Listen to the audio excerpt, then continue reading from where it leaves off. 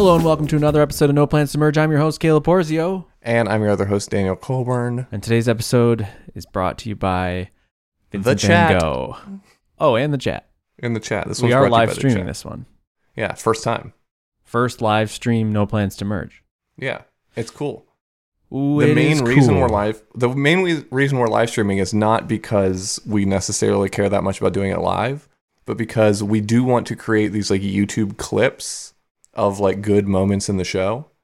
And the only way that YouTube supports doing that is clipping out of live streams. You can't clip out of other videos. Yep. And so we're live streaming. So we're doing it live. And we figure while we're here, we may as well hang out with 22 viewers. Yep. And the thing, it's easy for us to live stream, right? Like for other people, other podcasts, it's like an exceptional thing. Like, oh, we're going to live stream it. It would feel different. For us, like it's totally uncut always. Yeah. Like we haven't cut anything in an episode in like 30 episodes. So we're basically live streaming without hitting. I remember the button. episode where we did have to cut something out, and you were so mad. You were like, Daniel. What did you do? I don't remember what I did. Probably something really bad. I remember you being mad though. Anyway, Caleb, how are you? How's your life? Dan Cole, I'm really good. I am tired, and I'm ready to go home. I'm ready to go home. Feel that. Yeah, you've had sort of an unending torrent, like a fire hose torrent of friends and family. Yes, in your life. I've basically been dead to the internet world for like a month. Yeah. If anybody listening has not figured that out, it's been like we had one family stay with us for like 7 days, and then back to back the next person stay with us for another 7 days. And then in 2 days we had another like 6 days. And now we just finished the last run, Hannah's parents. And it's just exhausting. I think the most exhausting, I think I've given up on working when that happens. Is like I just work in between, because before I was trying to like fit it in the nights and stuff. Super unrealistic. And when people are here and they're on vacation, like it's just so much, I don't know, like I end up being on vacation too, because like I have to like do their vacation. You know, I can't, you know what I mean? I do. Like every day it's like we did a beach day, we did a boat day, we did whatever. Every day is a new day. It's like, oh, this you're is like the Disney tour guide day. for the vacation. We are, yeah. Canoe day, Disney day. Canoe day. Yep. Yeah. So the difficult thing for me about those situations is that like Charlotte and I have like a rhythm where like at certain times we're in like talking to each other mode, and in certain times we're in kind of like sit across the living room from each other and don't say anything and just kind of vibe out mode. And even if you like the people that you're adding into your like dynamic, like they don't like naturally follow your energy patterns that you've established as a household. And so like sometimes you just never get a moment to just sit across the living room from people and not talk to them for an hour. Yep. And like that those are restorative times. That definitely happens. One of the guests in there didn't stay with us. We just spent a lot of time with them. They stayed like in an Airbnb 2 minutes away, and it was totally different because we had our normal routine was sort of uninterrupted, you know. But yeah, when people are staying with you, it's you get up. I get up, I go downstairs and I go, "Hey, how's it going?" You know? Yeah. And it's like we're doing breakfast. We're making you breakfast. Turn on as soon as you wake up. And then it's the same thing with bed. It's basically till like 11 o'clock, and then it's like, all right, well, I'm gonna head in now. Yeah. But yeah, it is exhausting. Yeah, I'm totally exhausted. I gotta be honest with you, and I'm excited to get home. You know? Yeah, it's gonna be nice to go back to it's, grand old Buffalo. I know. For the summer. So this canoe thing, really quick. I had a fun, you know, my whole like rent thing, like rent stuff, don't own stuff. Is that your thing? You came up with that one? Yeah, it's my thing. Cause it's like my grandpa was like this. He just was big into renting stuff and not owning it. And my brother just mentioned it the other day. He's like, that's your thing. Like, that's your philosophy, right? And I was like, oh, I guess it kind of is. And I just had a good rent, don't own win with the canoe. We got down here and I went on Craigslist and I got a canoe, which we've talked about. And I've used it a bunch, caught a bunch of fish from it. And now, like, am I going to bring this whole canoe back home and, like, strap a canoe to the car and ride across the country and then, like, store it in a garage I don't own? You know what I mean? That would be kind of romantic to, like, have a canoe on top of your car while on a road trip. I think that's, like, very, like, it's like American imagery. Yeah, it is. And it's nice. Like, we have it on our car a lot because it's, like, 85 pounds and nobody wants to take it off. Mm-hmm. So just around here, and it is fun. Like, you park the car and you got the canoe on. Mm-hmm. It's very sporty. It's vibey. Yeah. Yeah. It's a good look, but it's not great to drive with. It's like a Norman Rockwell painting. That's what I strive for. Yeah. So anyway, I was like, I wanted to do it, but I actually executed it. I went on Craigslist and I threw it up there, and you sold it for basically the price I bought it for. Beautiful. And like, they were like, can we come in the morning? I'm like, actually, no, come in the afternoon. And we took one morning and just like canoed our hearts out. Caught a bunch of fish. Caught like one fish. Had a bunch on. And that was that. So sold it. But that was just fun. It was like I paid $50 to have a canoe for like 2 months, Mm-hmm. It's the best thing. When you could do it. I sold it in one day and I bought it in one day. So if you had a week-long vacation, you could conceivably do something like this, Yeah. Would you the do only that? problem is like if you have like a plane ticket and haven't sold the canoe yet. That's an issue. I was thinking like, what if I can't sell it? Would I dump it? I would take it. I would figure out a way to take it home. No, you just tie it up at a dock with a sign that says free canoe. That's so much better. Yeah. Honestly, free canoe and your Venmo handle that says like, if you feel like Venmoing me for this canoe, pay what you want for this canoe. Dude, that's freaking brilliant. That's great. That's awesome. The dude who picked it up, I just want to say, it's an 85-pound canoe. And if you've lifted 85 pounds before, picture it being like twice as heavy because it's 85 pounds like spread out over 15 feet. Mm-hmm. It's not an easy thing to maneuver. This guy, he comes to pick it up, and I'm just kind of like standing there like, all right, you ready? You need a hand? Lift it on his truck. He's like, he's a super nice guy. He's a sailor. He's like, of course. And he's like, no, I'm going to have to be able to lift it myself anyway. So, and he reaches down. I'm like, this guy doesn't know how much this thing weighs. And he just like manhandles this canoe on top of him and starts walking, but like stumbling, like around the parking lot with this freaking heavy canoe. And he eventually wrangled it on his car. And he's like, that's way heavier than I thought. And I was like, I was trying to help you, bro. I already have the cash. You could have looked up the model. Sorry. It's a really heavy canoe, bro. But anyway. That's funny. So they have you ever seen the Amazon Prime show Patriot? No. Have I talked about this yet? No. I must have. Patriot is one of the best TV shows I've ever seen in my entire life. It sounds like it would be a show like a sort of like a Jason Bourne type like operator show or something like that, Sure. I was just thinking like The Patriot, the movie. Or The vibe. Patriot with Mel Gibson, right? Yeah. That's Mel Gibson. Mm-hmm. It's neither of those things. It is like a dark comedy with like those extreme like psychedelic weird like Coen Brothers or like those sorts of vibes, like it's or like Wes Anderson style, like just like weird. The coloring is weird. The pace of the dialogue is like uncomfortable. You might just have like a still shot for 20 minutes where it's like hilarious. Okay. It is funnier than anything, like because it's not like nothing's like it. It's just different than everything. Interesting. But one of the things that happens in that show is that there's like a canoe that he can't sell. Or he can't get rid of this canoe. Yeah. Wow. Yeah. That was my nightmare. It's very funny. All right. That's it's a show about getting something from point A to point B and how that's really simple. You definitely need to watch the show. I'm in.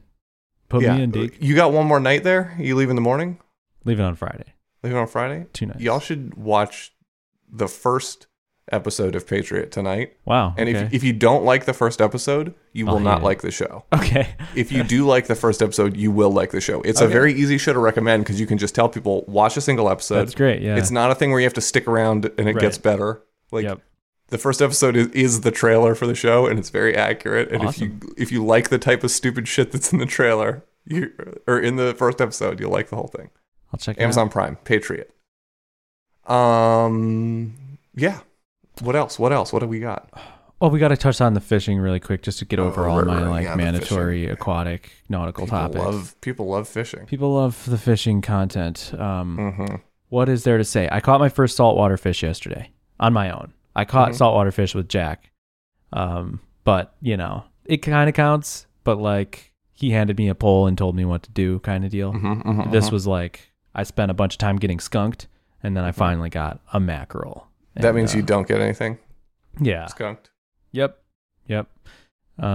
Which I do quite a lot of, to be honest. But yeah, I got a mackerel. It was awesome. It's so funny how different hobbies have different jargon. Yeah. And I think the way to learn the jargon is to just watch YouTube videos of people doing that thing. And I recognize this because I adopted a bunch of the fishing jargon from YouTube because I don't really have a lot of in-person fishing friends. At least the ones I do aren't like fishermen and I don't know, whatever. YouTube is where I picked up a lot of the fishing jargon and I say it and I don't even think about it. And people are like, oh, like, and make some, you know, non-fisherman people. We call them landies. And, just kidding. That's part of the jargon. So there's that. And Daniel, fishing jargon. Oh, so I just went mountain biking. We got to talk about mountain biking. Great. But a buddy of mine came down to Florida, visit his parents, took me mountain biking. And A lot of mountains in Florida?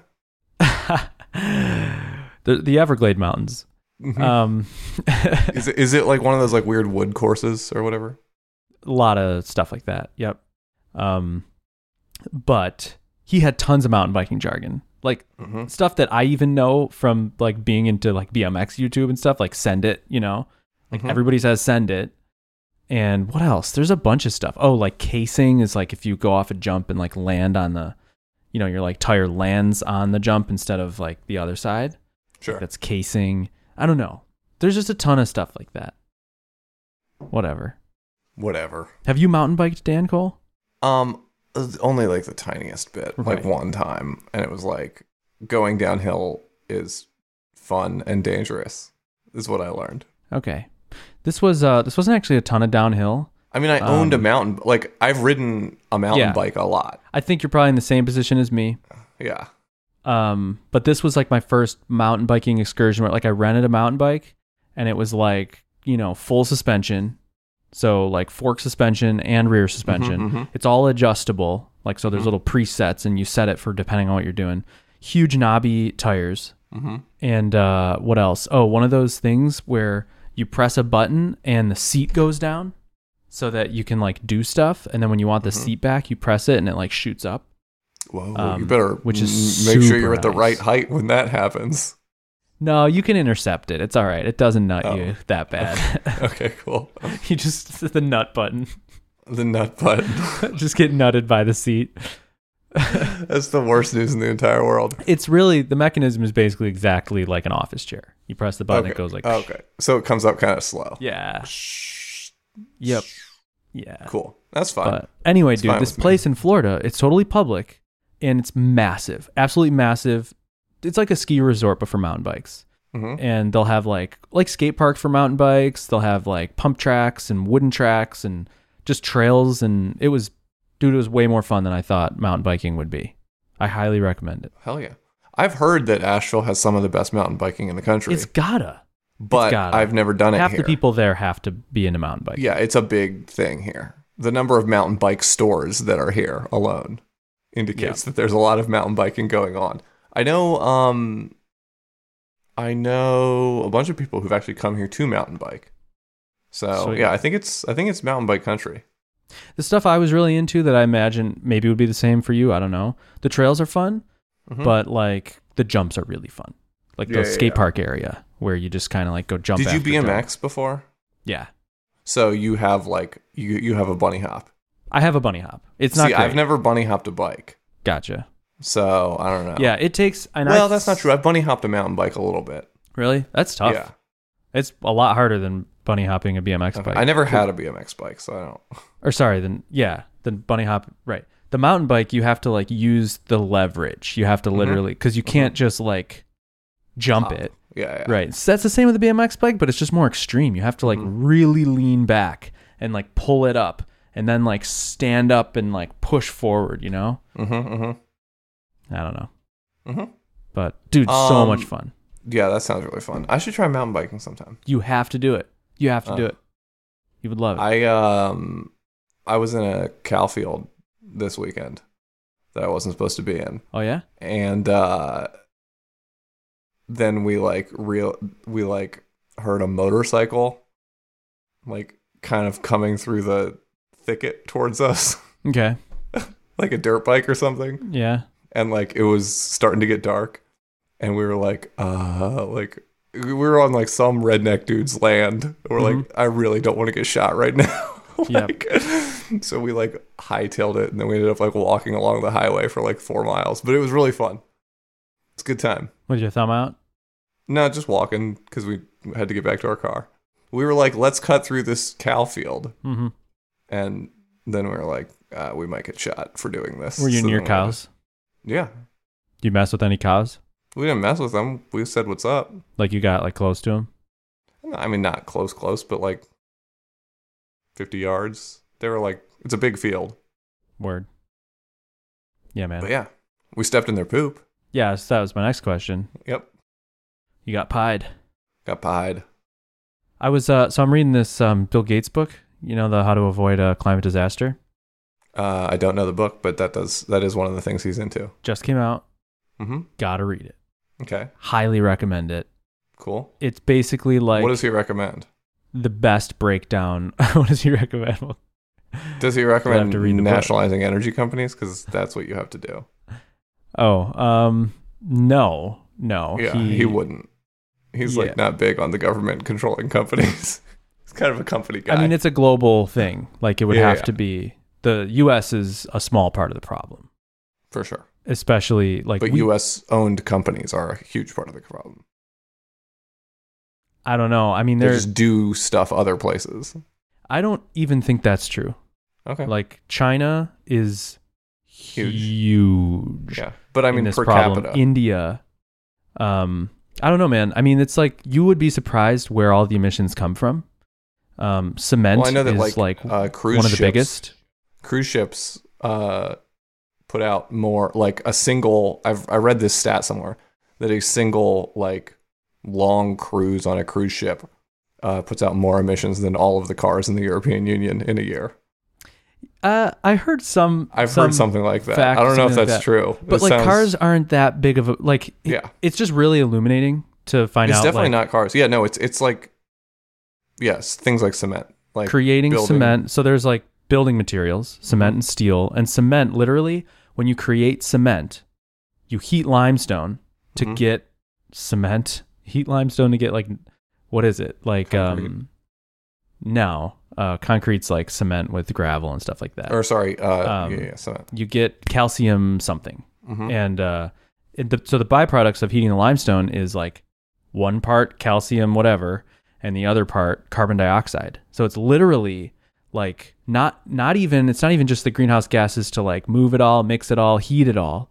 You know, it's literally like you can't avoid emitting carbon dioxide, a ton of carbon dioxide, when you're creating cement. Even if you did it all with clean energy, you still have to figure out a way to like, so people are innovating, like trying to like put that carbon dioxide and like trap it back in the cement, or like, you know, use carbon capture to capture the emissions. But dude, it is such a difficult problem. And so now I'm on the chapter with agriculture, which accounts for like, I don't remember the percentage, but it's a pretty high percentage. And the cows, of course, are a big part of that. Simply the methane that they burp actually much more than fart, but the methane that, you know, is produced, the fermentation inside of them, and their poop then decomposes and emits more greenhouse gases. And per calorie, you know, to get 1 calorie of beef, you have to have like, what is it? You know what I mean? Like 1 calorie of grain equals like an eighth of a calorie of beef or something. It might be even a even worse multiple. It's like the most inefficient food source. Right. But so there's like all of those things that go into it, of course. But anyway, that's what made me think of cow pies and their and their pollution. So there's like research, like can we like genetically engineer like cows to like not poop like as much like bad stuff and not like decompose, whatever. Anyway.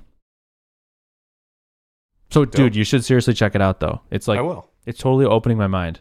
Blowing my mind. I will do that. Yeah. I am into it. Dude, the like China building in the last 20 years stuff is crazy. Yeah, it's like China in the last like 30 years has what, like emitted more greenhouse gases than all of like the US over the entire century, or like the US and India combined over some absurd. But they also switched to clean energy in many, many places. Like that's the thing. Their emissions right now come from development, right? Like they are building cities at an insane rate. But if you look at their old cities, in the 90s, you used to not be able to see at all in Beijing. Right. Yep. And now Beijing has like a clear skyline. Yep. Right? Like they ended pollution because as an authoritarian government, they can just end pollution, right? Like they can just say like, "Oh, we are no longer going to use these like dirty coal burning fuel factories. Like we're just going to like implement nuclear power across the country like universally." Are they doing that? Yeah, like that's why there's like less smog. Interesting. At least my impression is that China is like a huge offender of. No, they definitely are burning fossil fuels to generate electricity. Right, they definitely are, but they're like for electricity. I don't know what they're like, but I know that like one of the huge like Xi Jinping things has been like get rid of this smog. Nice. Right? Yeah, and so they have like all kinds of shit going towards that end of like getting rid of smog. Your point on the developing, like China developed later than the US. Mm-hmm. And they developed at an insane rate. Insane. Absolutely insane. And they're still going. But like the US, our cement use has sort of not plateaued, but like seriously calmed down. Mm-hmm. Where like India is just ramping up, and sub-Saharan Africa, like all of these developing countries, like, and we want them to develop. Like you want the world to get richer and more and better off and industrialized and whatnot. Maybe you do. At least that's what they want. And so it's whatever. But so they're like just ramping up. Like the problem's just going to get worse and worse and worse for those countries with steel and cement and other materials and whatnot. And anything. And like the best way to get electricity, fossil fuels, the best way to get all this stuff. It's just, so it's going to be that way unless we can innovate basically and like find cheaper ways. The other thing with China that like my interest is always in like where like what consumer or not consumer, but like what is like the high end or the high level purchase that causes this carbon emission, right? Like who spent $1 to put this carbon into the atmosphere? Sure. And that is like, it's almost always like America and the US and, you know, like, or America and Europe and, you know, these like super first world countries where it's like, oh yeah, like the reason China emits a ton of carbon is because we basically outsource all of our carbon emissions to China by having everything we manufacture be manufactured in China, right? Like but it's like ultimately those are things that are being purchased largely here in the US and in Europe, right? And so if we were to address this from a perspective of like, we need to, like, I think if you just punish companies for selling a good that caused carbon emission, no matter where in the world that carbon emission happened, right? Then the companies will go lean on their suppliers, right? And then that'll like force China to create less carbon, like, because I think much of the carbon emission that's happening in China is like as a result of manufacturing, right? As a result of like the usage of like these sort of huge factories to like create plastics or create steel or, you know, do all this crazy shit. So, I mean, to me, like my thinking is always like, as long as you can like hold the high end of the supply chain accountable for all of the sins of the lower sides of the supply chain, then the high end of the supply chain will sort it out. Like I feel the same way about like sweatshop slavery stuff, right? Like as long as I can put Nike's CEO in prison if I discover that they're a slave made shoe, then Nike will make sure that a slave didn't make a shoe, right? But as long as Nike's CEO or Nike shareholders are completely like unaffected by like whether or not there's slavery going on to make their shoes, then they're never going to fix that problem because they're not incentivized to do that, right? Yep. And I just think like generally speaking, like you have to take the consequences for these things and take them off of the people low in the supply chain and put them onto the people high in the supply chain. Yeah, I agree. I definitely agree. I don't know enough about the supply chain and its like global impact and all this to know if like that's the solution. It's part of the solution for sure, but it's a difficult thing because even if we just like forget about anything we outsource, if we just put these restrictions on the U.S. itself, like it would have serious impacts because of the quote unquote green premium, like how much extra it costs to have the zero emission version and that's of the everything thing. that we do. It's the same thing with like the minimum wage argument, right? So the main argument with the minimum wage is like if you increase the minimum wage, but other countries don't increase their minimum wage, then you're just incentivizing countries to outsource jobs, right? Right? Or incentivizing companies to outsource jobs because it now becomes more expensive to do your labor in the country and less expensive to do out of the country. And so this is the thing, like all of these free trade agreements, like NAFTA, like I have big problems with all these free trade agreements, right? Because free trade agreements essentially limit the amount that it costs for companies to outsource jobs to certain areas, right? So NAFTA, it's like it makes it cheaper for the US to outsource jobs to like Mexico or something, right? Like that's why like Fender guitars are now made in Mexico and a lot of American cars are now made in Mexico, right? So my thing is like increase jobs, make free trade agreements everywhere, but you simply require the minimum wage to be met no matter where you put your job, right? You can make your guitars in Mexico, but you have to pay those people whatever the minimum wage here multiplied by the cost of living differential and all of that stuff, right? Like you simply are not legally allowed to export a job to Mexico and pay them $1 an hour to build a guitar. Right. I mean, I don't like it sounds great, but I have to imagine that it's practically difficult to enforce, right? Well, even if you could enforce it, like to just basically charge to make it so expensive, where one, there wouldn't be an incentive for the US to outsource stuff and like right, that's good. Well, so like China basically is like a miracle of like it's a modern miracle, like an entire country lifted themselves. It's not really a miracle. It's like if you throw a lot of human misery at a hard problem, you solve it. Like no, that's how they like, built the pyramids. That's how China America built its economy. Themselves out of poverty by industrializing, like by very killing. quickly. No, by literally throwing their citizens on the gears of industrialization. You know, by making their people work as slaves for years and years and years and years and decades and decades and decades. Like slavery is really good at making economies big and valuable, right? Like that's how America worked. That's how America became such a superstar economy. Yeah, we threw slavery at the problem. I can't engage because I don't know enough about it, so I can't even say that they did that. I can just say that that I should learn more about it to understand. I'm just talking about like, you know, like you've got people like you've got many a factory in China with suicide nets, right, to stop people from jumping to their deaths. Yeah, no, I'm not saying it's a great situation. Yeah, but like the world getting richer and industrializing, like, would you say that is a good thing? Like developing countries don't have access to modern medicine, life expectancy is super low. Like all this stuff that they don't have access to reliable electricity and all this stuff because they're not rich enough.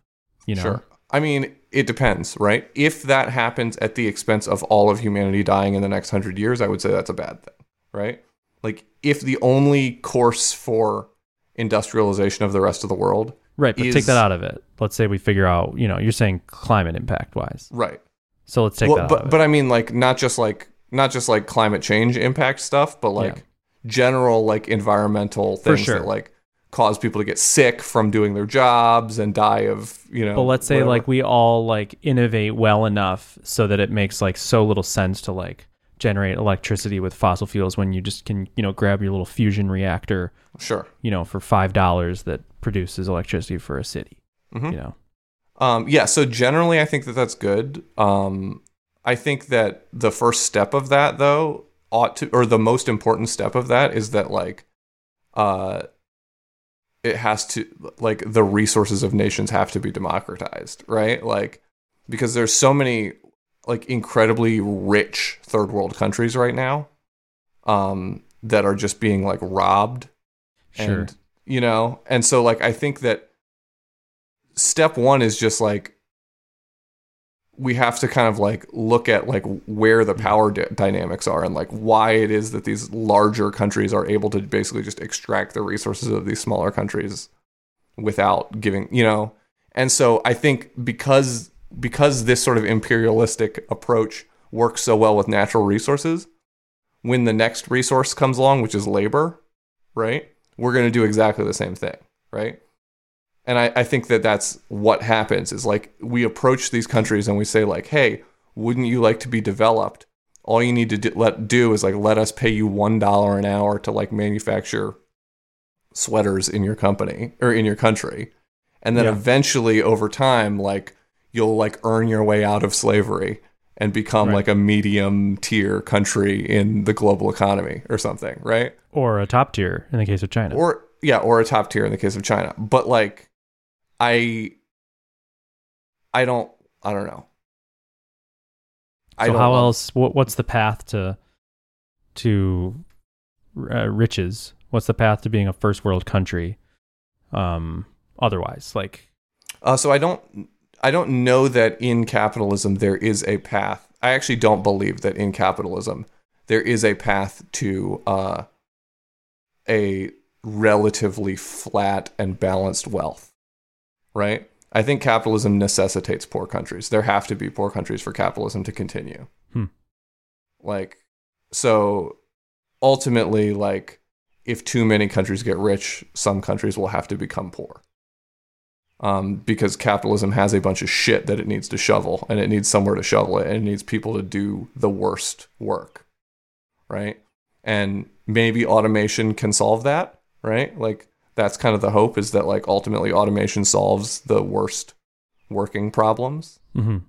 But as automation solves that, you end up with people who die of starvation because they're not working, right?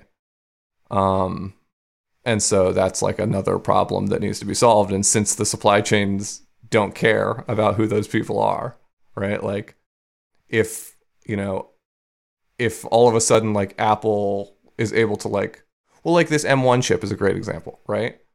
Like say Apple like does this innovation, creates this M1 chip, and no longer needs all these Intel chips. So Intel shuts down a factory in Bangladesh somewhere, right? Because now they don't need these chips anymore. And a whole village starves, right? Because that was their entire economy, was this chip that manufactured, or was this chip factory. Apple is like completely, like their hands are clean. All they did was just like invent a new chip. Right. But someone has to take all the risk, right? And ultimately it becomes like the most vulnerable people take most of the risk because everyone else is insulated. Sure. So another story is that tiny village in Bangladesh, life expectancy is super low. They don't have good, sewage. They don't have reliable access to electricity or education. Yes. So we'll consider them suffering people. Sure. And then, then they become industrialized with, this manufacturing plant for Intel chips. And now they have skills, they have electricity, they have, sewage, they have all this stuff, like sanitation and whatever. And then the factory shuts down. I guess it's a question of like, are they better off or worse off? Like, aren't they better off? Aren't they better off having like built up an economy already? Like there's, like if they... But they haven't built up an economy, right? Because well, let's assume that they have in the story. Entire like, wouldn't economy, but everything that built up around that. Yeah, but those things aren't self-sustainable. Like, go look in West Virginia and Kentucky at these old coal company towns, right? The coal company's gone. Everything that built up around that. Yeah. But like Buffalo's a great example of like a Rust Belt town, Rust Belt city that was like booming, top tier, and then all the steel factories shut down. And so now like on my drive into the city, it's just like rusty place after rusty place on this one strip of all of these old, my grandpa used to work in a factory. Like it was all these people had factory jobs and unions with pensions, and none of that exists anymore. And so there was definitely a period of sort of like a depression-ish, but we've replaced those jobs with other jobs. Right. And, but I mean, and with the same non-industrial jobs. Like Baltimore has like a very similar story, right? But the problem is that like the cycle that causes that is like a huge cycle of like white flight and then like a reemergence of like wealthy people into the place, which then displaces all of the poor people, right? It's interesting. I mean, I understand what you're saying. Yeah. That has not happened in Buffalo. I'm not saying that white flight hasn't happened in Buffalo, but there's no like wealthy people are not flocking to Buffalo, Maybe you're earlier on the curve, Sure.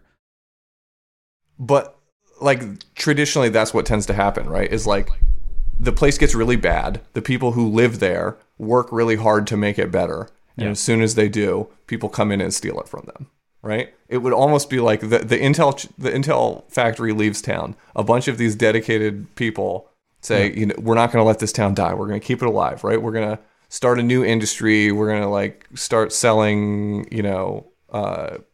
something else that we can make chips for, right?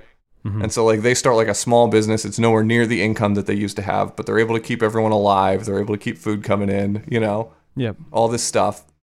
And then as soon as it comes along, like China just kind of like shows up on the doorstep and is like, great, we'll have this, like, thanks for keeping this factory running. Like we'll take over. Right. How do they take over? Just normally are you talking about in China? If it was in China? No. Well, actually, it's actually the exact same way. The Intel chip. No, actually, you know what? The way that China takes over is exactly the same way that it happens in America. Okay. China offers loans to countries all the time. China's like a huge lender. And they lend for these big development projects to countries at these rates that they'll never be able to afford. So they did this, for example, with, I forget where it was, India or Turkey or something. There was like this massive port that they needed to like develop like into like a shipping hub, right? Okay. Yeah. And it was, $100 billion or something, right? Just some amount of money that it couldn't have been India because that's too big of an economy, but it was a smaller country, right? And they're like, here, take the money. So then they build this port.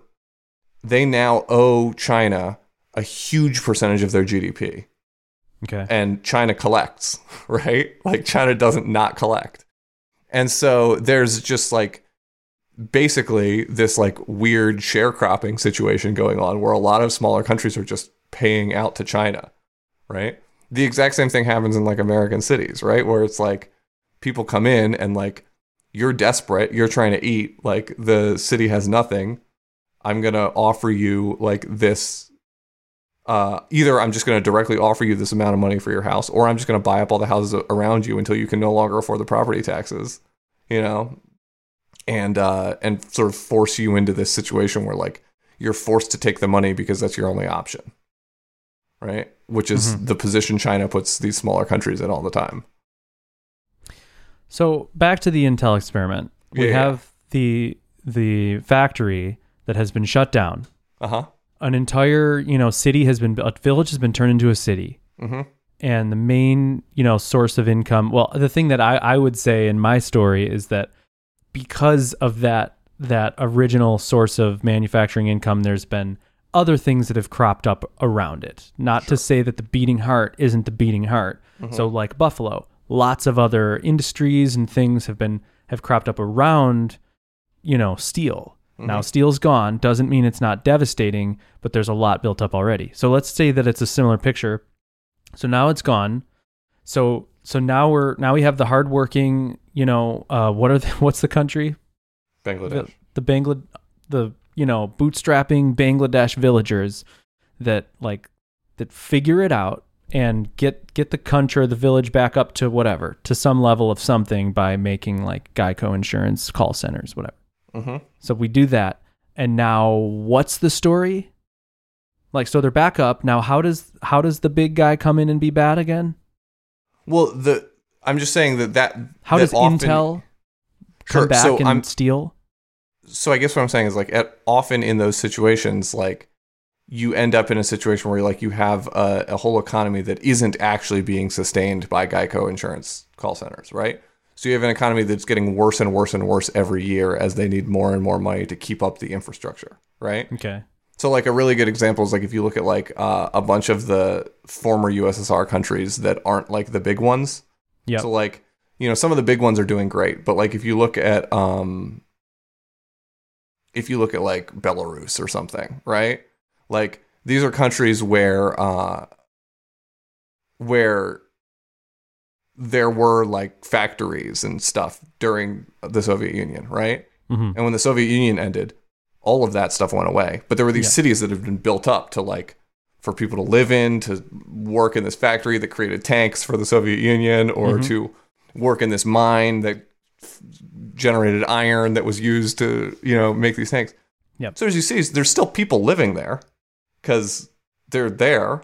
Yep. But there's no infrastructure development since the fall of the Soviet Union. Yeah. Right? So the roads haven't been worked on since the Soviet Union fell. Yeah. The buildings are not being maintained. So buildings are just falling down left and right. Right? Yeah. And someone opened up a supermarket and like is making some money selling apples. And someone opened, yes, there are these small businesses. But by and large, like I saw a guy there's this really good YouTube channel I found of this guy who just travels to random countries. Cool. And it wasn't Belarus, but it was one of those smaller Eastern Bloc countries. Okay. And he's staying there, and as he's walking through, it's just people selling their clothes in the park. Like that's the economy. It's like people selling their shit in the park, and it's all shit that they bought like during the Soviet Union. Right? It's like old stuff, like people selling just like, oh, here's this old sweater that I've had for 20 years. Because there's nothing. There's no natural resources. Yeah. There's no factories. There's no foreign investment, right? And without that, like, you can't have an economy.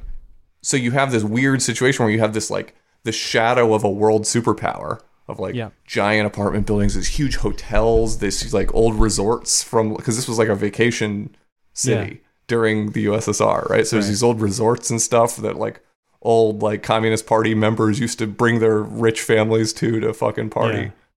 And now it's just a desolate wasteland of like broken concrete because you can start a bunch of small businesses, but like that can't keep a city going. You need major employers. So then what's the story? What's the story for Belarus? Is it first question is, are they worse off now than when the USSR came in? Well, he asked a bunch of people in this thing, and universally, all the old people said yes. They're worse off in the sense that, like, it was better when the rich dudes were coming and partying, or, I mean, like, are they worse off that if, like, this never happened at all? You know what I mean? Sure. But what I'm saying is there wouldn't be anyone there if this had never happened. There wouldn't be anybody there. Okay. Right? So like, they're all there because tundra or whatever. Because industry popped up. Yeah. A demand was created from somebody from the outside, and then it was filled, and then this thing built up. Then the rug got pulled out. Whoosh. Now it's down, and now the question is, there's two paths. The path, of course, to rebuilding, whatever that looks like, which I'm interested in the forks on that one, and then there's the path to everybody leaving or dying and leaving. Yeah, well, the problem is they can't leave because it's a small country, right? There's nowhere else to go. No one wants them to immigrate there. Okay, so they are stuck. Yeah. And so their path out of it is to... They're just getting poorer build an every economy generation. out of thin air. Yeah, every generation they get poorer. Yeah. So, all right. So we're assuming they don't have any natural resources. And so the only thing that they have is labor. their... So what do you mean by labor? I mean, that's all that you have if you don't have resources is your own labor. That's the only thing you have to sell. How can you turn labor... How can you create an economy out of labor? That's possible, right? So the only option is the only way for a place like that to create an economy out of labor is to underbid everyone else, right? You just need to be cheaper than everyone else. Who needs the labor? American companies. Gotcha. Okay. Right? Okay. Like, so let's say that there's take the American companies out of this. Right? Take America out of this. We're now on an island in Belarus. They're an island. Nobody is there to want labor, right? So the economy is kaput. You started build something up, drew people there. Now it's over. It's all over. Yeah. So then these people are. This is what Cuba is, right? Like Cuba is that. It's a self-contained country that just like built its own economy. There you go. Right. They're doing great. Yeah, they're doing great. They got a lot of help early on from the Soviets, but like that's what their economy is, right? It's just a self-contained economy, and they're not doing great. Like no, I know their people are still poor. So can Belarus have their own self-sustaining economy? Probably not. Or so probably if they not, can't, probably not if the goal is to have a standard of living somewhat similar to like, let's say like a poorer European country, right? Like a Poland or something like that, right? Like Poland is like not a rich country, but like people aren't just like dying in the streets selling their of clothes poverty. In the park. Right, yeah, exactly. So if Belarus wanted to be something like Poland, they would need to like join the European Union and like get involved in international trade, and that would allow that people from Belarus to migrate to other European countries to work and stuff like that, you know? I guess what I'm saying is in the story of Belarus suffering in perpetuity, having been left with nothing, is it better for them to do that, or is it better for the U.S. to hire them to do work, to create things for a richer country, you know? Is it? Well, yeah. I mean, obviously it is better for any individual person for that to happen, right? I just think that it's important to like look at like the long arc of history and the fact that these people are only poor because the U.S. made them poor, right? Interesting. So these people, they're poor. Weren't they poor before the U.S. was involved?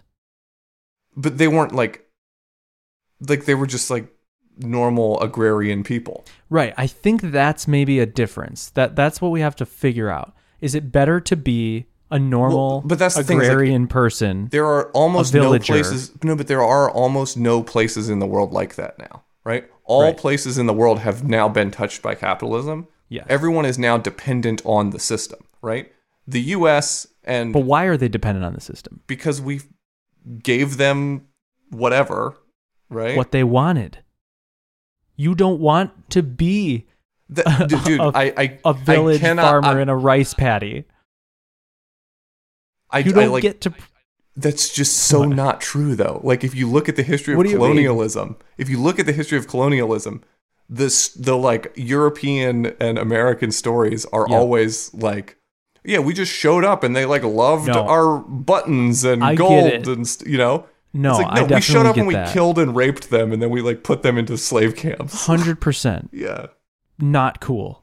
Super not cool. Let's say that we never colonized the U.S. UK's over there doing great because Steve Jobs was born in the UK. Sure. And so they're doing great over there. But we know about the New World now. We travel there. They're like, oh man, these shiny weapons you have. Yeah. They're not getting shot by them. Sure. They're just so like, oh my gosh, like you can just cure disease like that, and you can specialize? Like, this is fantastic. I hate being the jack of all trades and a master of none. I'm picking berries in the field in the morning and I'm, making a fire for the longhouse at night. Right? And they're envious of the new things. I'm not saying I'm not talking about just pure feudalism, or like this like weird like I live in a hut and eat berries. Like there are whole societies and cities that have been built in these societies that aren't like part of the global capitalist system, right? But like inevitably we go in there and make those places dependent on the global capitalist system. Right. So like Baghdad is a great example, right? Like that, like Iraq or Iran is an even better example. Iran was like a thriving, wealthy, extremely liberal country for like up until the US got involved in the 70s, right? Like no, I don't know. Iran was the shit. It was like Iran was where it was at. It was a very cool, Go very vacation liberal, in Iran. very like huge civil liberties, like a super chill, vibey country, right? Okay. Until the US got involved, right? Okay, so then the US comes in, and then what did we do? We hired them to make our... We shut down the Iranian Revolution. Oh, well, what's that? There was a socialist revolution during a time when the US was really into having coups whenever there were socialists. And so we shut it down and we installed a government that turned out to be a government that didn't do good things, like always when we do a coup. And then we made those people our enemy. Like we've done in many, many, many, many, many countries. Almost all of South America, almost all of Africa, almost all of the Middle East are countries that we've gone in and like installed dictators, and then they've turned out to be dictators, you know? This is interesting. So I would like to know more about these U.S. installed dictators. Uh-huh. So Decol, so this capitalism thing. Mm-hmm. So your whole thing is that like it's not good. It's not good because rich people are rich and they make poor people poor and they keep them poor. Is it because rich people they cause rich? Human. So capitalism. No, it's because people steal from other people. Okay. And people die because of it. That's why it's bad. So it causes suffering. People steal from other people. Uh-huh. The alternative is... So I wouldn't even say capitalism is bad. I would say capitalists are bad people. Right? Like the people who are at the top end, the Bill Gateses of the world, which is why it's ironic that he's writing this fucking book. Right? Funny, dude. This is interesting. He is the cause of the misery. I'm on the Bill Gates. That's the thing. It's like Bill Gates is on a massive conscience alleviation mission for the past 15 years. But like Bill Gates is a bad person. That's an important thing to know.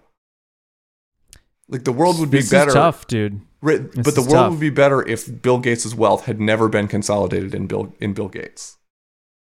Gotcha. Okay. So because the he is suffering that he's reducing with the Bill and Melinda Gates Foundation is far, far less than the suffering he caused to get that money. Really? Yeah.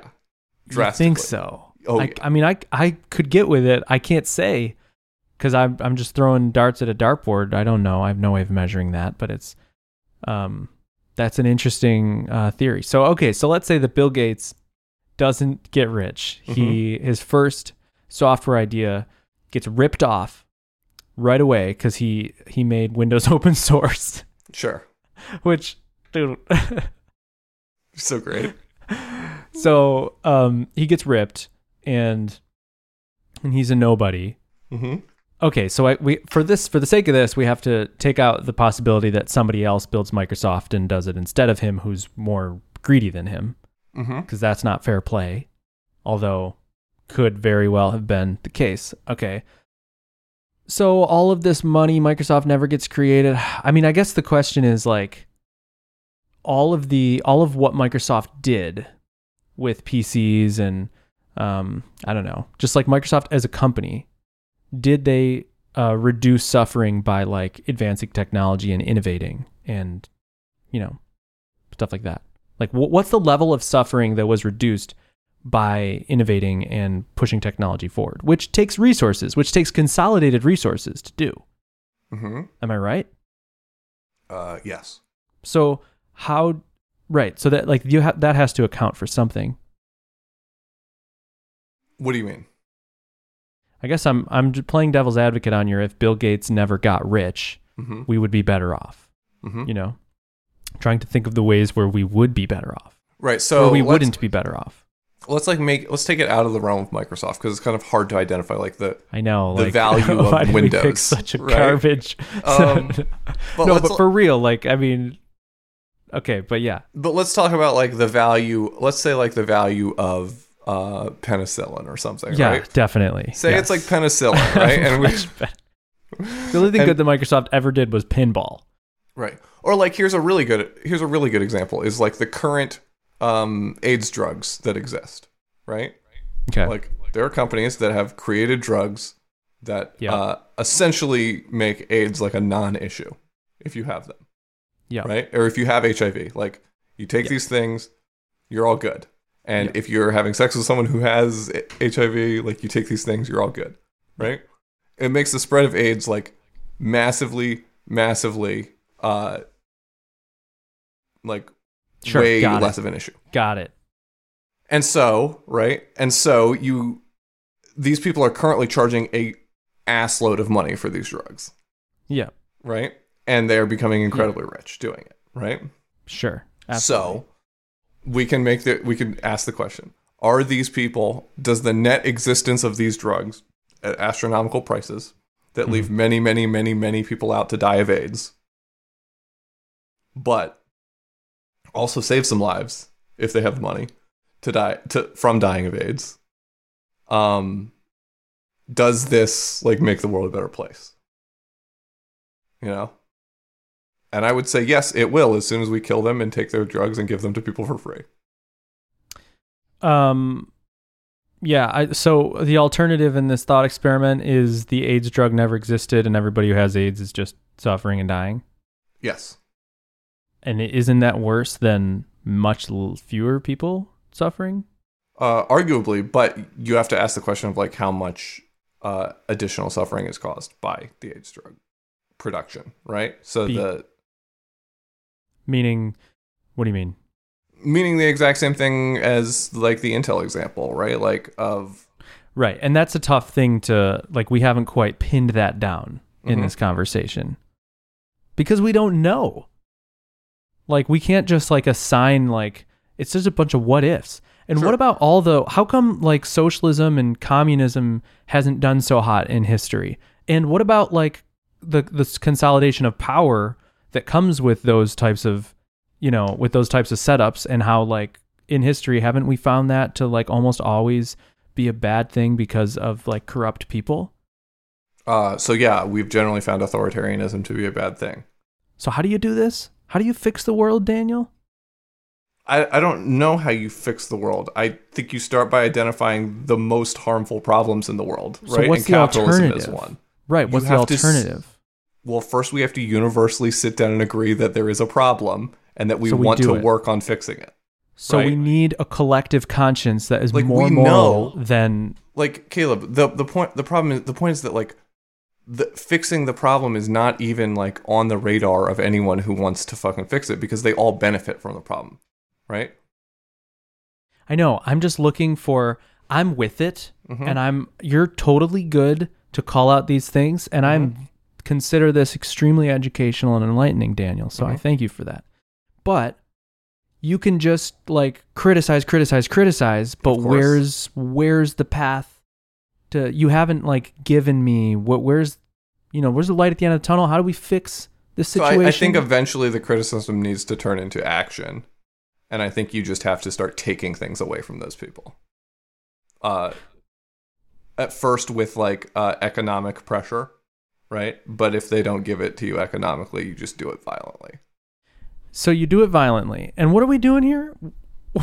So like, for example, let's just make it Exxon, right? Like Exxon's a great example, right? Great. Huge contributor to climate change, basically poses an existential threat to the human race, right? For sure. If they keep doing if they and all the companies like them and all the other companies that are knowingly creating massive amounts of carbon, right? Keep doing the things that they're doing, we will all die, right? Yeah. So we need to not die. They are never going to stop doing the things that they're doing. Yep. Because they have known that they were killing all of us for a long time. They suppressed science. Sure. They've been bad boys. They've been bad boys, and they are continuing to this day to lobby against the science and make sure that the science doesn't get out and nobody knows that they're killing us all. Bad boys. Right? So, there is no amount of asking nicely that will make them stop being bad boys. Yeah. So we go to the Exxon headquarters, we fill it with laughing gas, and they all laugh themselves to death. No, the best, most nonviolent way of solving this problem is that we elect legislators who nationalize the company and make it a wholly owned subsidiary of the government, and then use all of the money that the company has and all of the assets the company has to develop green energy to replace the antisocial thing that they are creating with a social thing that they could be creating. Yeah. Okay. So that's good, and I dig it. I totally dig it. When I think about that, I guess like having seen American politics, I'm so disheartened that like we can really do anything good that won't take like forever and ever and will probably maybe never happen. That's a really good point, and that's why it's so depressing to be in America. Super depressing. So, well, no, it's not depressing if you just turn your eyes to... Yeah, if you just say, whatever, we're all going to die in 100 years, better have fun while we're here. No, Daniel. This is where you put your faith in the Gates. This is where you put your faith in the big capital, in like new conscious capitalism. I'm going to say all these things are going to trigger the shit out of you. I'm literally twitching indoors. I know, but it's like, well, how are we going to fix this if we can't fix it with political or economic pressure or whatever? Like, well, we can incentivize the right thing by innovating and educating. Well, no, but the thing is that like eventually the political system will crumble, right? Like the closer and more immediate the existential threat to people's lives gets, the more likely things like revolutions and stuff are, right? Like, yeah, I guess what I'm saying is like, you know, I got the rose-colored stained glass window for Bill Gates at the moment. So let me ride this wave. I mean, listen, he talks well and he's a smart guy and he's a nerd, which is so fun. Okay. He's basically dedicated all the wealth that he's amassed to solving the world's big problems, right? And you're saying, well, how did he amass that wealth? Would have been great if he never did. But here we're in this predicament. And if every person who amassed all that wealth put their energy into innovations that it's going to raise all boats, I'm talking so optimistically that I can feel you. But for real, like here's a guy who's like, all right, you know what? I'm really smart. I'm really rich. I know a lot of really smart and really rich people, and I can give the smart people who aren't rich a bunch of money so they can be rich too. And we can basically funnel all this energy to the things that matter, like fixing climate change, educating people, and innovating, and making it so that you're incentivized to use the more efficient energy solutions. You know what I mean? Like, so like if fossil fuels were less efficient, we'd still have a uphill battle for sure. But there would at least be, the incentives would be aligned, and it wouldn't be a battle against politics. And you know what I mean? So I think paint for me the picture then. You're Bill Gates. You've got Bill Gates money. Yeah. How do you make Exxon stop doing bad things with that money? Oh, so you write a book, you write an open letter, you educate people, which he's doing. You get on all these things and you start speaking, and you're a person, whatever. Okay, so you do that, you're educating, and you invest in innovation so that there's alternatives to Exxon that are cheaper and better. Okay. Right? Sure. That would be great.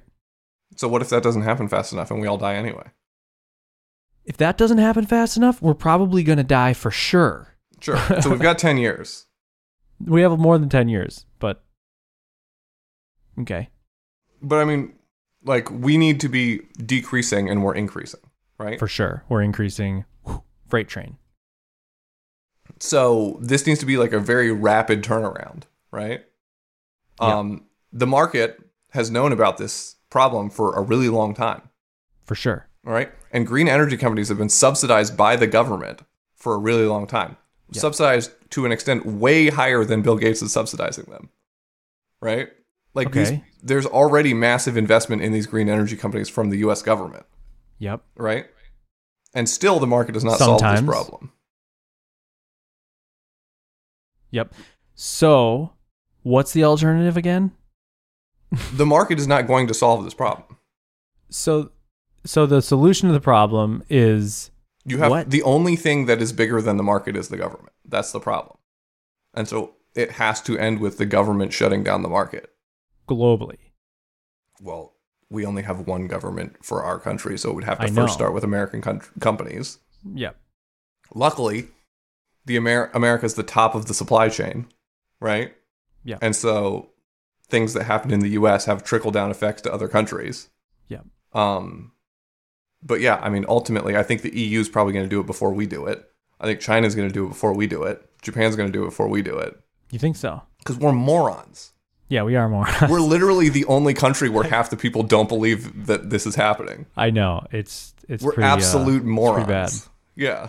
Yeah, I have very little faith in everybody getting on board. But it's with, like we're the dumbasses at the front of the bus driving the bus into the wall. I feel the same. And literally the entire world's sitting there like, there's a wall there. See, the thing is, though... And eventually you just have to kill the bus driver and drive the bus yourself. Because otherwise everyone dies, right? Right. No, I agree. I think I just optimistically have faith in... that the bus driver is going to figure it out. That the smart people are going to win. They're going to convince the bus driver? Yeah, like, yeah, it's tough because I don't know. I don't have a bunch of examples to pull out, but I guess I'm just optimistic and I have faith that like we have more smarts and technology than we've ever had, like by a long shot, and we're increasing at a rapid rate. And there's a problem that people who are smart know about and are putting energy into solving. And we have people who are rich talking about it and making it a known thing. We're working at it. Disney World has recyclable straws, which is a huge leap for mankind. It's going to solve the problem. And because of that, we'll be all right. So when is like the last time that you ever saw that happen in America? Like when's the last time there was like a big important threat? Like coronavirus.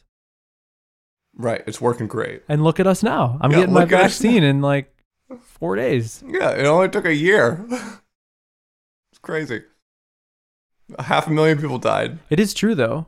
I mean, wasn't a great situation. We definitely did a bunch wrong, but we got some stuff together. We elected a guy who could like do some stuff, who cared a little bit more about it. That's literally what I'm saying though. It's like the only solution in that case is to like have government mandate that things. One, it was really helpful to have the government in on that one. Yeah. That was what I'm saying. For anything, big help. Because the market is not incentivized to do it, right? No businesses are incentivized to just shut down and not let people in. For sure. Right? Oh, yeah. No people are incentivized to like stop working and just hang out at their house. Yeah. Like the market incentives are all fucked up and they're antisocial incentives, right? And so when the market has antisocial incentives, the only option is to have the government step in and be like, here's a bunch of money to make this go away. Yep. I don't know, man. It's been good. It's good. It's been good. This is a wild podcast. We didn't talk about any of the things we had to talk about. Can we touch on open source really quick? Yeah, because that's how we end our podcasts now, with like really juicy conversations that we can't finish. Mark Swanson. Pretty sure it's Mark Swanson. Matt Swanson. You know him? This is the Ruby guy, right? Yeah. Yep. Shout out to Matt Swanson, listener of the show, and he's just been engaging in really like cool, helpful ways on Twitter. So I just want to shout him out like in general. But he are you drinking during the show, Deke? It's creme de la creme. Cream soda. So he was like, hey, yeah, about your whole like open source licensing thing, and he pointed me to some other licenses and to this whole thing with Google and Java, Google and Oracle, Google like ripping off. I don't even know the details, like technical details, but like basically what did Google do? They like created a new system where the API was, let's just for this thought experiment, this is not fact. Let's say that Java exists and has a bunch of SDKs and APIs for stuff like whatever, making network requests and stuff. And Google was like, all right, well, we're going to create our own thing because of whatever reason. I honestly haven't studied up on this since I read about it. but we're going to create our own thing because we don't want to make a deal with Oracle or because something.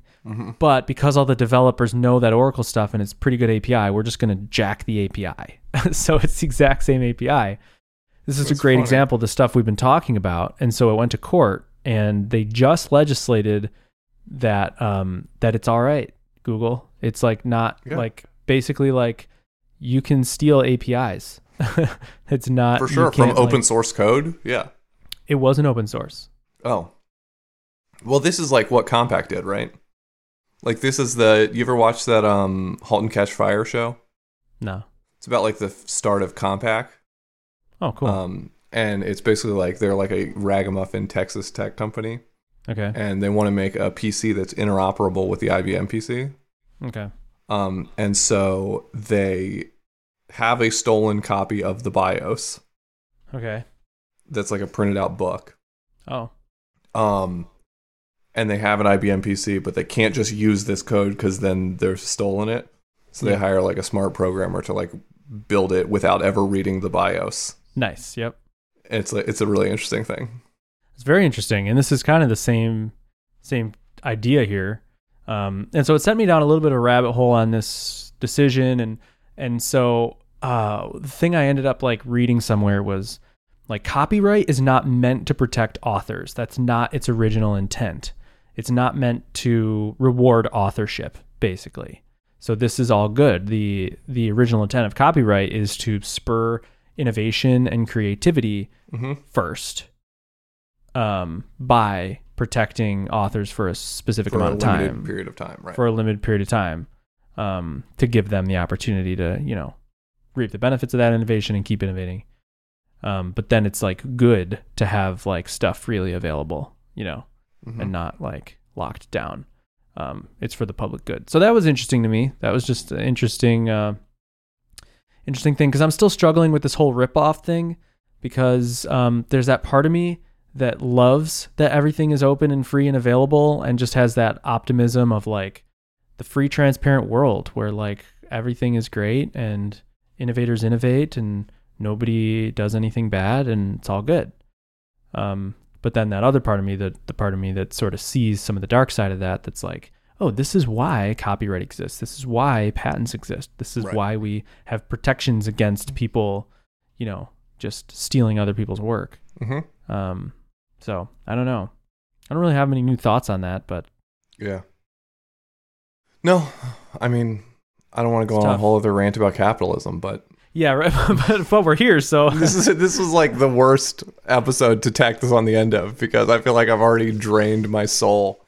No, we don't have to get into it. I did just watch your labor spiel, your Daniel in-car getting coffee, talking about the value of labor, and it was great. I mean, it's nothing I don't know because I'm friends with you, but it was good to hear it, succinctly portrayed in 10 minutes. The secrecy thing is really interesting. Yes, this is the thing, is like I am much stronger on tech company labor policy than I am on like global supply chain management, right? Like for sure. This whole conversation has been very like flying off the hip for me, and like I enjoy it because like those are my favorite conversations. Like I don't fucking know, I'll make up a solution, right? Yeah. A solution that's consistent with my worldview, right?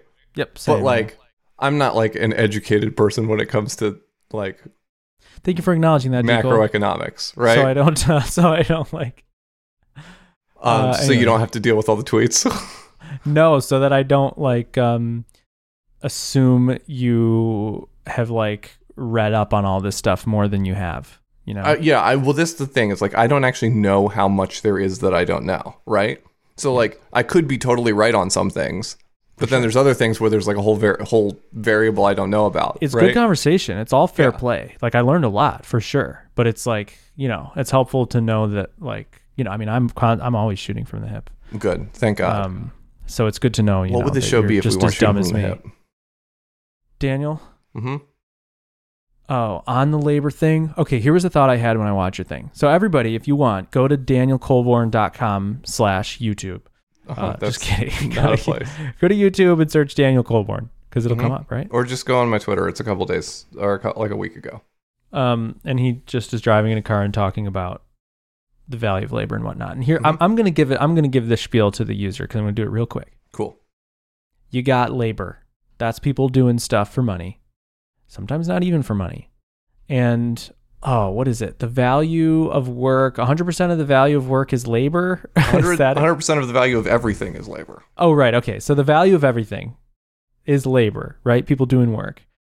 And there's situations on one end of the spectrum, like slavery, where the people who are doing the work capture $0 of the whatever, 0% of the value of their labor. Not cool. Then on the other end of the spectrum, you have something like a collective or something where everybody collects 100% of the value of their labor. And then you have the stuff in between, and then we'll just put our finger on the map at tech agencies and how some agencies, I guess like there's a whole spectrum of agencies where how much do the workers capture of their own labor. And so you have a situation where you might be paid like, $30,000 a year, let's say, but the agency charges like $250 an hour for your work. And so they're paying you all the, benefits, of course, in excess of your salary, but they're also taking like a massive chunk, and generally they're hiding it from you. They're doing this and they're like, and you don't know how much they charge. Like, it's difficult to get the information of like how much they charge per hour, if there's other investors that they have to pay off. And like, these are all company secrets. And so Daniel basically posits like, that's a smell. Like, if your company has a bunch of secrets and you don't know like how much people make, how much they charge, what their revenue is, if there's investors in the company, like if there's stuff like that, like the more secrets there are, it's more of a red flag that there's more theft. Yes, theft of labor. So I'm going to start this by saying that I don't necessarily agree with anything you said. Great. Just so that nobody thinks that I'm like on a bandwagon. I'm not. Mm-hmm. I do respect it. I hear it, and I agree with a good amount of it. Mm-hmm. But one thought I had, but I walk into all of these conversations extremely hesitantly for two reasons. One, it's better content if we disagree. Way better content if we disagree. Devil's advocate, Yeah.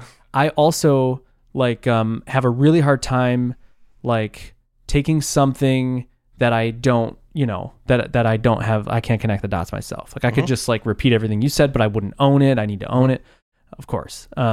And yeah, so I can't just inherit like a bunch of opinions. Sure. And that's that. And that's why I position myself the way I position myself. Mm-hmm. But Dan Cole, so here is the thought I had about capturing the value of labor. So if all the value of right, this is the thing that you have to help me along with. The 100% of the value, what is it? All value is, what's the thing? All value is labor? Yeah, all value comes from labor. All value comes from labor. I left out and natural resources, but okay, labor and natural resources helpful. Are the only two sources of value. Right. So like, what about a situation where, what about a car wash company? That's what popped into my head. Like, you own a car wash franchise. They maintain themselves. It's a machine. Sure. It provides value to people. Right. So let's say a machine built that machine. Right. Someone built that machine. One person builds a machine. But person. So automation is a whole other conversation. Let's just leave out automation for now. Okay. Then let's say, I live, you're going to pick this one apart for other reasons. I am born on a natural spring water fountain. Yes. I have really good access to clean water. Mm-hmm. And I sell access to that clean water because it's my land. And you might say, no one owns land, maybe? Like Colors of the Wind type deal? Or no? Okay. Then we'll go on with it. People can own land. Yeah. Okay, great. So I own land. This is my fountain. Okay, that's the natural resource thing. So forget about that. So you're selling natural resources. Right. Okay. I am born. That would be my labor.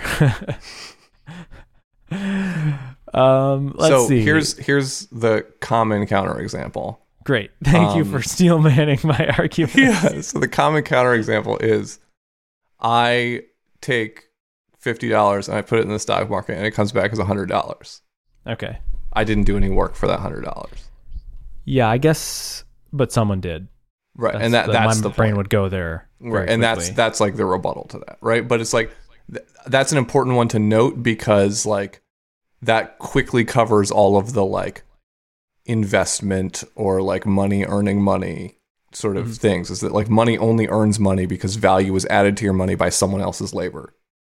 Right. So, okay. So here's the two things. The one thing that got stuck in my head was automation, but you've sort of declared that like a different conversation. And so great. We'll like put automation aside for a sec.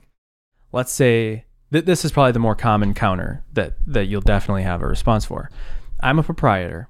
I realize that in the world, there doesn't exist an inexpensive, delicious cheeseburger and fries and milkshake. These things don't even exist. Sure. But I dream them up because I do a ton of research into the methods. I spend years. This is exactly, by the way, what Adam started DMing me about this immediately. Adam. The direction you're going, Adam went the exact same place. Oh, great. Okay, yeah, because you could use the same thing with stuff that... Okay, right. So I'm pouring years and years into the chemistry. I learned chemistry. I spend my entire life perfecting the cheeseburger. Sure. And then I go and I create my first McCaleb's. And you go to McCaleb's and... Right, so I start producing these myself, but I go, you know what? I should be spending all my time on the hard whatever. Okay, so I hire somebody $10 an hour to flip McCaleb's burgers and sell them, right? And I pay them a pretty low wage, but the burger costs a lot. And I'm capturing all that money because I'm like, well, I'm the guy who made, this is the trade secret. So let's take for a moment the idea that like, once you get down into the nitty gritty of how do you calculate the value of different types and amounts of labor, the questions are harder, but I think that that's a good place to be because that means that you've already accepted the premise that all value comes from labor, if we're having that conversation. Oh, I guess. I mean, I have to really think about it, but sure. I just want to get away from, this is like a common thing that happens in these sorts of debates, is that because you can't build me the entire world with all of the specifics, that your basic premise is flawed, right?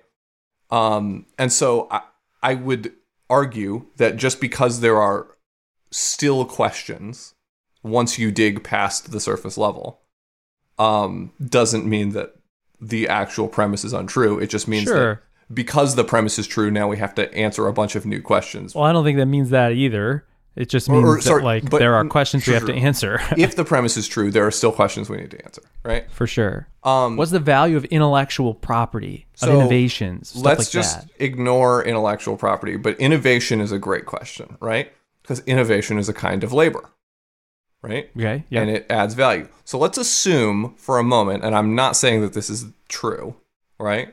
Or that this is the right way to do it, but let's assume that all we care about is hours of labor done. Yep. Right? So say you put in 2,000 hours of upfront work getting to the point where you could open the business, right? And say that we were somehow able to distinguish like when you were learning chemistry in a way that was just fun and when you were learning chemistry in a way that actually led to, right? I put 100,000 hours in. Sure. Let's say you put 100,000 hours in, right? Yeah. Yeah. And then you hire a person and they... Oh, and I'm a savant. My 100,000 hours is worth 1,000,000 hours of a simpleton. That's not a thing. Innovation comes from... It was divine. I'm a prophet. And it came from the divine. Daniel. Okay. Why? So I guess I'm trying to throw a wrench in your quantifying my initial effort. Right. Why are you trying to do that? Because that's an intangible. No, but Caleb, what I'm saying is like, let's get slightly more complex one step at a time. Okay, and all right. I'm taking one step of complexity. I get you. I was like, yes, why are you doing the wrench in my works? Okay, but let's say that like you do 100,000 hours of work, right? Yeah. Doing the thing. So then you hire a person for $10 an hour, right? And for every hour that person works, you make $20 in profit for their $10 of, right? Yeah. So like they keep $10, you keep $20 every time they work, right? At some point, this person has now worked 100,000 hours, right?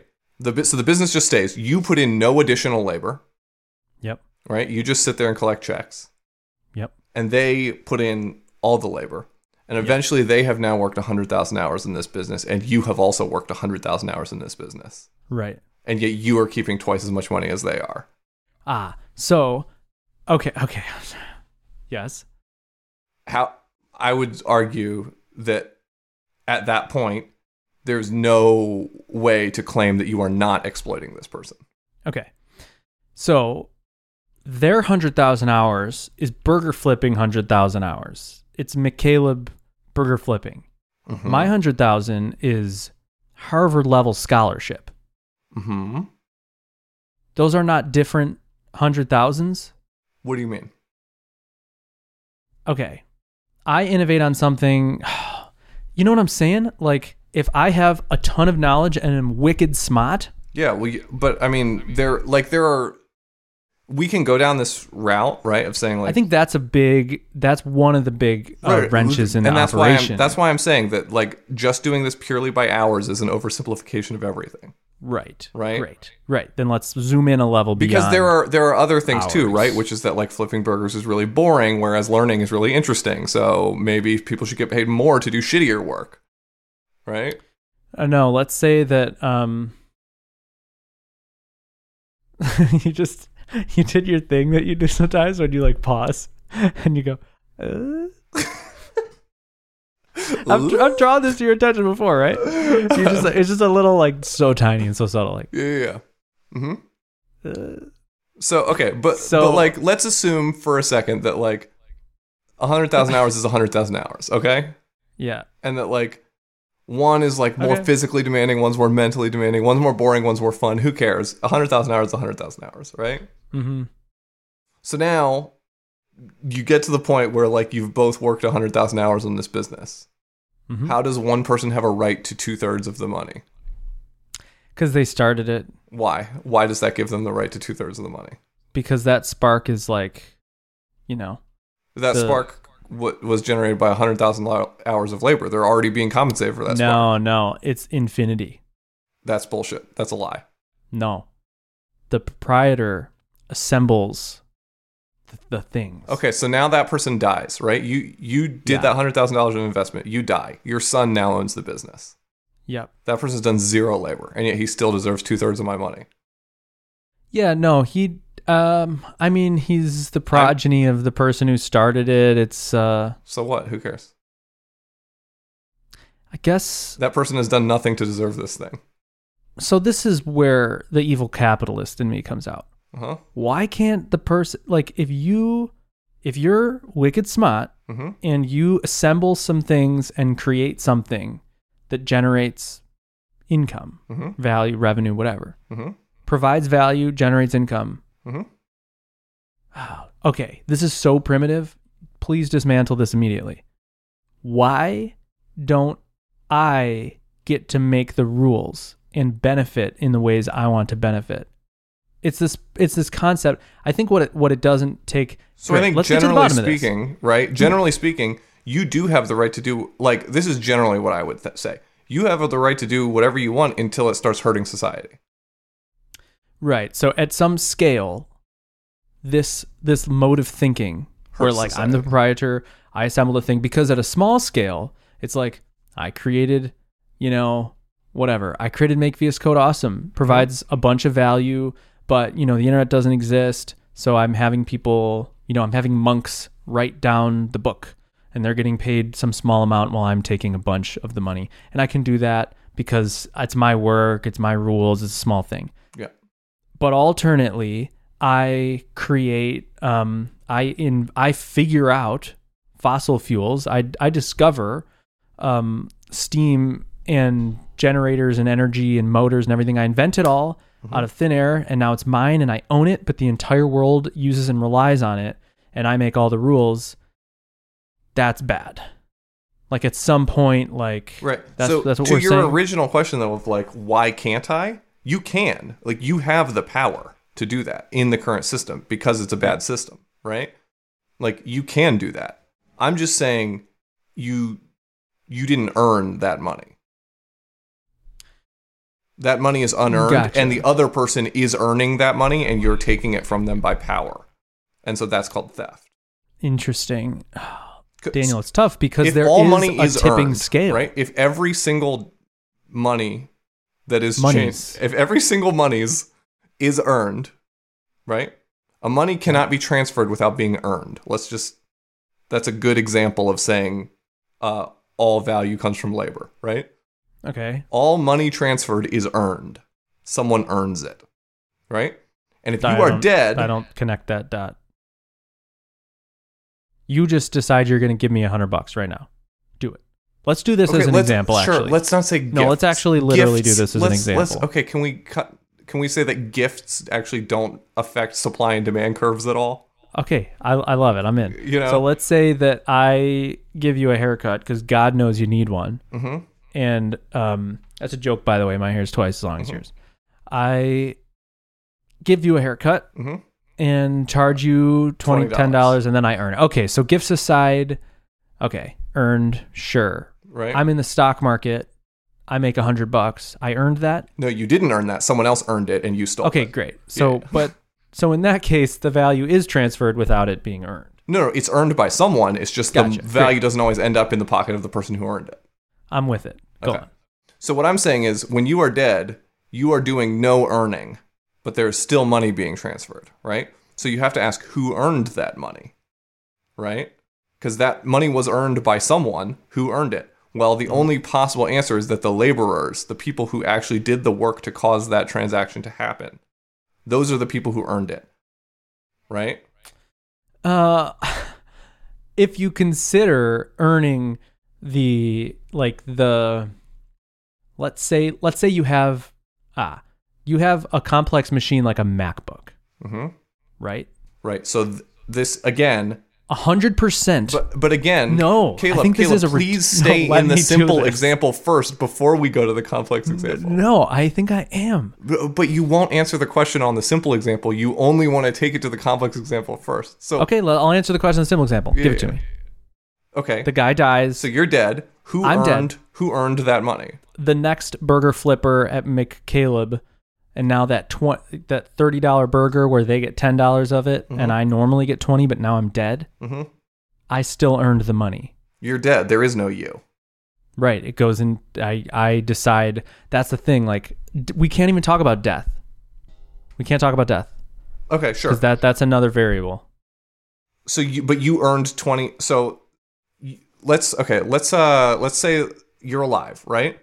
You're alive. Well. You and the laborer have both now done 100,000 hours of labor, right? So like total time invested in the business, we're now even. Then we're back to the reduction of just hours being the only quantifier. Sure. Here's all I'm saying. Which is like, you're paying this person $10 an hour, right? Okay. Yeah. And they're generating $30 an hour, and you're keeping 20, right? Why is it that you have earned $20 an hour instead of $15 an hour? How do you know that the value of your labor is exactly 20 instead of 15? Because I decide that, and this is it. Because I can get somebody to do that work for 10. Right. If I could get somebody to do it for 5, I would. But why do you get to... So you get to decide the value of your own labor, is what you're saying? Everyone gets to decide the value of their own labor? No, the value...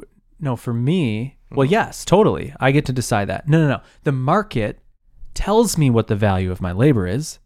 What do you mean? The market said that they'll pay $30 for a burger, and the market also said that they'll flip a burger for $5 an hour. And so, great, let's do that. $5 an hour for the burger flip. But if you go put a gun to someone's head, they'll flip a burger for $0 an hour. Is that the market? That's offsides. Why is that offsides? No, that's absolutely not offsides. Totally is. No, because people will starve and die if they don't get money to eat, right? It's the same thing. Wait. If I put a gun to your head and said, pay me $1,000 for this cheeseburger, you would. Yes, I would. Doesn't mean the cheeseburger's worth $1,000. I thought the value was whatever people would pay for it. The going rate, Daniel, without guns being held to every person in the world's head. But Caleb, guns are being held to every person in the world's head because everyone will starve if they don't get money. Right? Every laborer has a gun at their head. So... Especially burger flipping laborers have a gun at their head. I'm not drawing the line, Daniel. Okay, so if I don't get the money, I starve and die. Right. That's a gun at my head. I don't think that's right. I feel like that we just made a huge leap there. Sure. Okay, let's assume that there's not a welfare state, right? Let's assume that there's not, all sorts of other things to save people from capitalism, right? But like essentially, if a person, and let's assume that I'm not willing to go steal food to live, right? Yep. And that I'm a very moral person, and I will only make a purchase with money to get food to live, right? That's my only option. So if I do not work and get money, I will die of starvation, right? Okay. Yes? Sure. And so what Yes, that means for now. what that means is that I will work for as little as is necessary for me to survive, right? And if I don't have any power in the situation to demand more money than literally starvation wages, right? Then I'll ride that wave for sure. Right. And so what that means is so in a dynamic between an employer and an employee, right? One has all the power, or there's a balance of power, right? Each has some certain amount of power, right? Yeah. All the laborers could decide that if we can live without food for 5 days, but this guy can't live without money for 2 days. Right. We'll stop working for him, starve him out. Sure. That's not even what I'm talking about though, right? Like I'm specifically talking about like what is right, not like who has the power, right? And I think this is the thing, is that like the idea is that like the value of my labor, or the value of my labor of like innovation or whatever, is literally whatever I'm capable of getting, right? Yes. That's how much it's worth. It's worth whatever I can extract, right? And whereas I think that labor actually has a value, and you should know what it is up front, and then whatever's left over is by nature the value of whoever's doing the work. What if you're the person doing the work? What if it's an ebook? Yeah, then you own 100% of the value. What do you mean? What if it's an ebook and you have to have like one employee who like sells it or something? Sure. How much work is that person doing? Let's say they're working full time and I'm not working at all. Right. That's a good question. Intellectual property is an interesting question. You know what I'm saying? Adam's question was like, Adam's example was like, say you invent like a cool sandwich, right? Yeah. And McDonald's says, hey, we're going to let you sell that sandwich in McDonald's stores, right? Yeah. You're going to make way more money on that sandwich selling it in a McDonald's than you would have selling it somewhere else, right? So like, how much of the value of that sandwich is McDonald's creating, even though they're not doing any work? You're selling it in the stores, you're making the sandwiches, you're doing everything. Right. But you're not doing everything. But like, if you were doing everything, you could do it on your own. Right. But the thing that you're not doing is like creating the brand of the Golden Arches and doing the marketing that gets people in the doors. Exactly. Years and years of everything that went into that. Right. And I think that there's a bunch of people working. I guess here's maybe where I'm at. You can't quantify that stuff. Of course you can't. Of course you can't. So what we go off of is what the market will let you do. Why that instead of any other bad quantification? What's another bad quantification? Hours worked.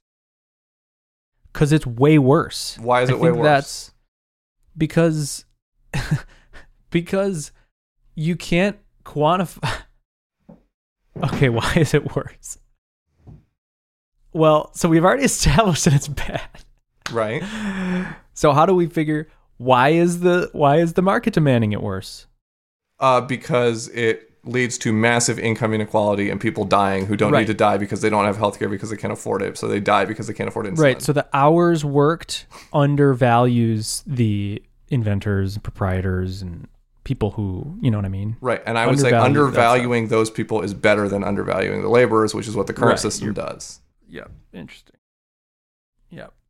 So like if you have to err on one side or the other, undervalue the rich people instead of undervaluing the poor people.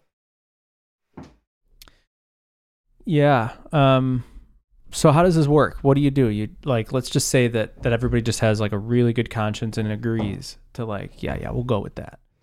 So then they still have to figure out a way to quantify their own hours, and they're incentivized to over quantify. Sure. Obviously, yeah, time tracking software is difficult. So same thing with taxes. Everyone's encouraged to lie on their taxes, right? Everyone's incentivized to lie on their taxes. ultimately the system kind of works out generally, right? No, the taxes are a concrete thing. What do you mean? That you can lie or not lie. No, there's lots of things that are very vague in taxes, right? Like what? Oh, like I bought this MacBook and I did play a lot of RuneScape on it, but I also did use it a lot for work. Is that a work expense? I don't know. Definitely vague, sure. You know? Daniel, don't use real examples. Oh, no, that's not me. That's like another person. I was just joking. Auditors listen to this show. Yeah. Okay, Daniel, so where do we leave this here? You're saying, all right, so taxes are a hard thing to quantify. Well, so are hours. So how does that help us? That's what I'm saying. We're incentivized to lie, like... Right, well, it's exactly the same thing. It's like, yeah, there is some self-reporting required, right? And like eventually you could like go back and audit and be like, all right, well, let me see the receipts. Like, how much time did you actually spend on this, you know? And like maybe that happens to a random selection of people, and like some people go to prison for lying for it, you know? It's in pretty the same tough, way that taxes dude. are. This whole thing is so much easier in the agency scenario because the most of what you're getting is the work. You're paying for work. Mm-hmm. Like no, directly. that's not true because like Titan has a brand, right? Titan's an No, I know, but you know what I mean? Like the thing that you're transacting, like Mm-hmm. if you went to Titan with a product company with like McCaleb's, it's like you're either going to get the McCaleb burger that's signature and has the secret sauce, or you're going to get the off-brand that's not good and they don't have the sauce. Mm-hmm. Where with like Titan, like half the people could leave Titan, just decide to be entrepreneurs on their own, and I'd be getting the same thing. Mm-hmm. You know what I mean? If I hired them. Mm-hmm. So anyway, I guess what I'm just saying is everything's more straightforward in an agency scenario where it's more like... Yeah, and that's why I love agencies. Titan didn't invent That's something. why I love agencies as like the breeding ground for these ideas, is that like an agency is the most nakedly straightforward example of this type of thing. Yeah, that's true. Right? It's very true, yeah. But at the end of the day, like it just requires a little bit of abstraction to like see that like Netflix is exactly the same as an agency, right? They have a certain amount of money coming in. They have people in the middle who are doing all the work to keep that money coming in. And then they have people who are taking the extra money on the back end. The hard thing is that agencies are selling hours of work, generally. Right. But I mean, so is Netflix, right? It's like however many hours of work are getting done, that's what they're selling. No. Because if they, like Netflix could just be like, all right, well, like, no, Netflix, because it's a digital copyable thing. A stream can be streamed 10,000 times more and not cost any more labor. That's not true though, because like they're assuming that Netflix like, has all these servers like, scaling are super, problems and stuff. No. Like servers are great. It's all. Why do we assume that?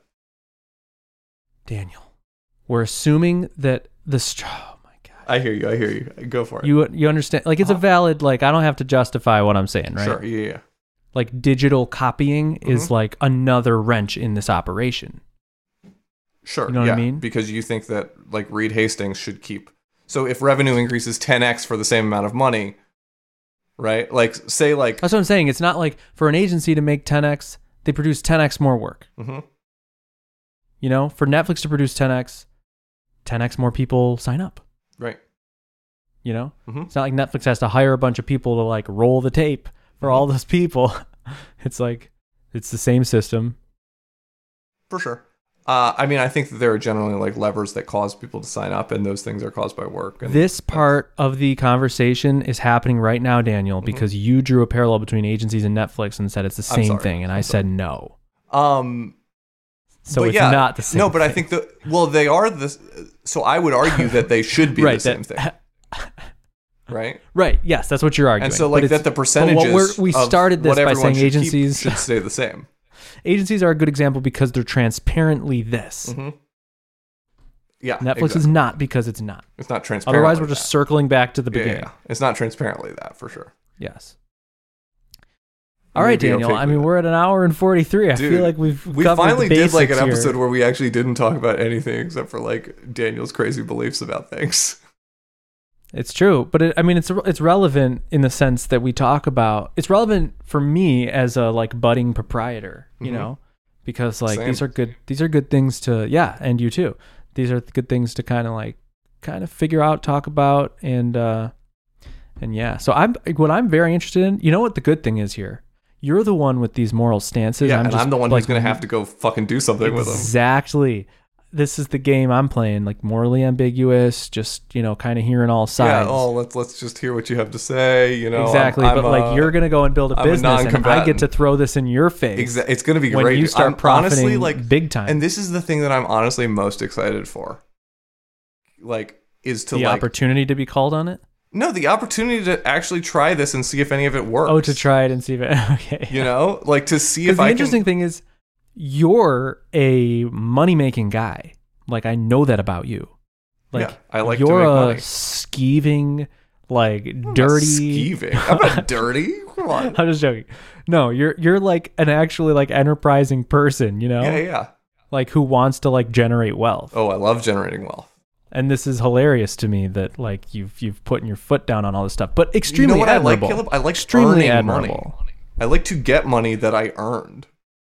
Right. So we're gonna have to quantify some of that earning, Daniel. Yeah, and that's what I'm really looking forward to. Is like getting into a situation where I'm not just the laborer sitting here, like saying I earned more money than this. Like, you should give me more money than this. No, I earned more. I earned more. Right. But getting into a situation where, like, somewhat, like, I'm really interested to just test my own mettle, to test my own morality, to test my own beliefs, to test the practicality of the things that I think are practical, right? Yeah. And, like, go out and be like, oh, like, no, you earned more than this. Like, here's what you actually earned. Like, I can quantify it because I know how much money came in, I know how much money went out, and, like, I know how many of us worked how much. You earned a lot more money than you think you did, right? I had a really cool 2-hour conversation with, Jeff Segal from Twitter. Do you know this person? Yeah, he's ViewSelect. ViewSelect. I had like a 2-hour conversation on Zoom with Jeff Segal the other day. Oh, seriously? He also wants to start an agency that is a collective and is based on kind of Marxist principles. Word. So we might do that at some point. Do it. We're just talking. You'd be a good person. We're just to people do talking. It's a couple of dudes. talking. That's really cool. All right, Daniel, my eyes are starting to gloss over. Should we check this YouTube live stream? Long. Yeah. Is there really 14 people still watching? I can't believe they're still watching, honestly. 15. I'm going to throw in the chat, like, who's still watching this? I'm from Poland. Poland is divided into East and West, mental, like EU. Daniel, we got a lot to catch up on. Daniel got his history lessons from the Communist Manifesto. You have no idea what it was like in the USSR before capitalism came and collapsed. Probably true. How much is the labor you took to learn to make the Caleb burger? Capitalism is fucking blessing. You're just spoiled by living in a rich country. Ha! Get him. Wait, where's this? Michael Snigursky. Michael. He's the guy who said that thing about the USSR. Oh, man. Nuno's watching. Hey, Nuno. All right, should we end the recording so that we don't make everybody listen to us talking to the chat people? Oh, yeah, we probably should. All right, I'm going to stop Next the recording. Time, hang out. We're going to stay on YouTube. It's pretty fun. Right, hang out in the chat. Wait, right. What? Hang out in the YouTube live if you're listening to the podcast. Caleb, do you want to cue the outro music? Cueing it now. Well, but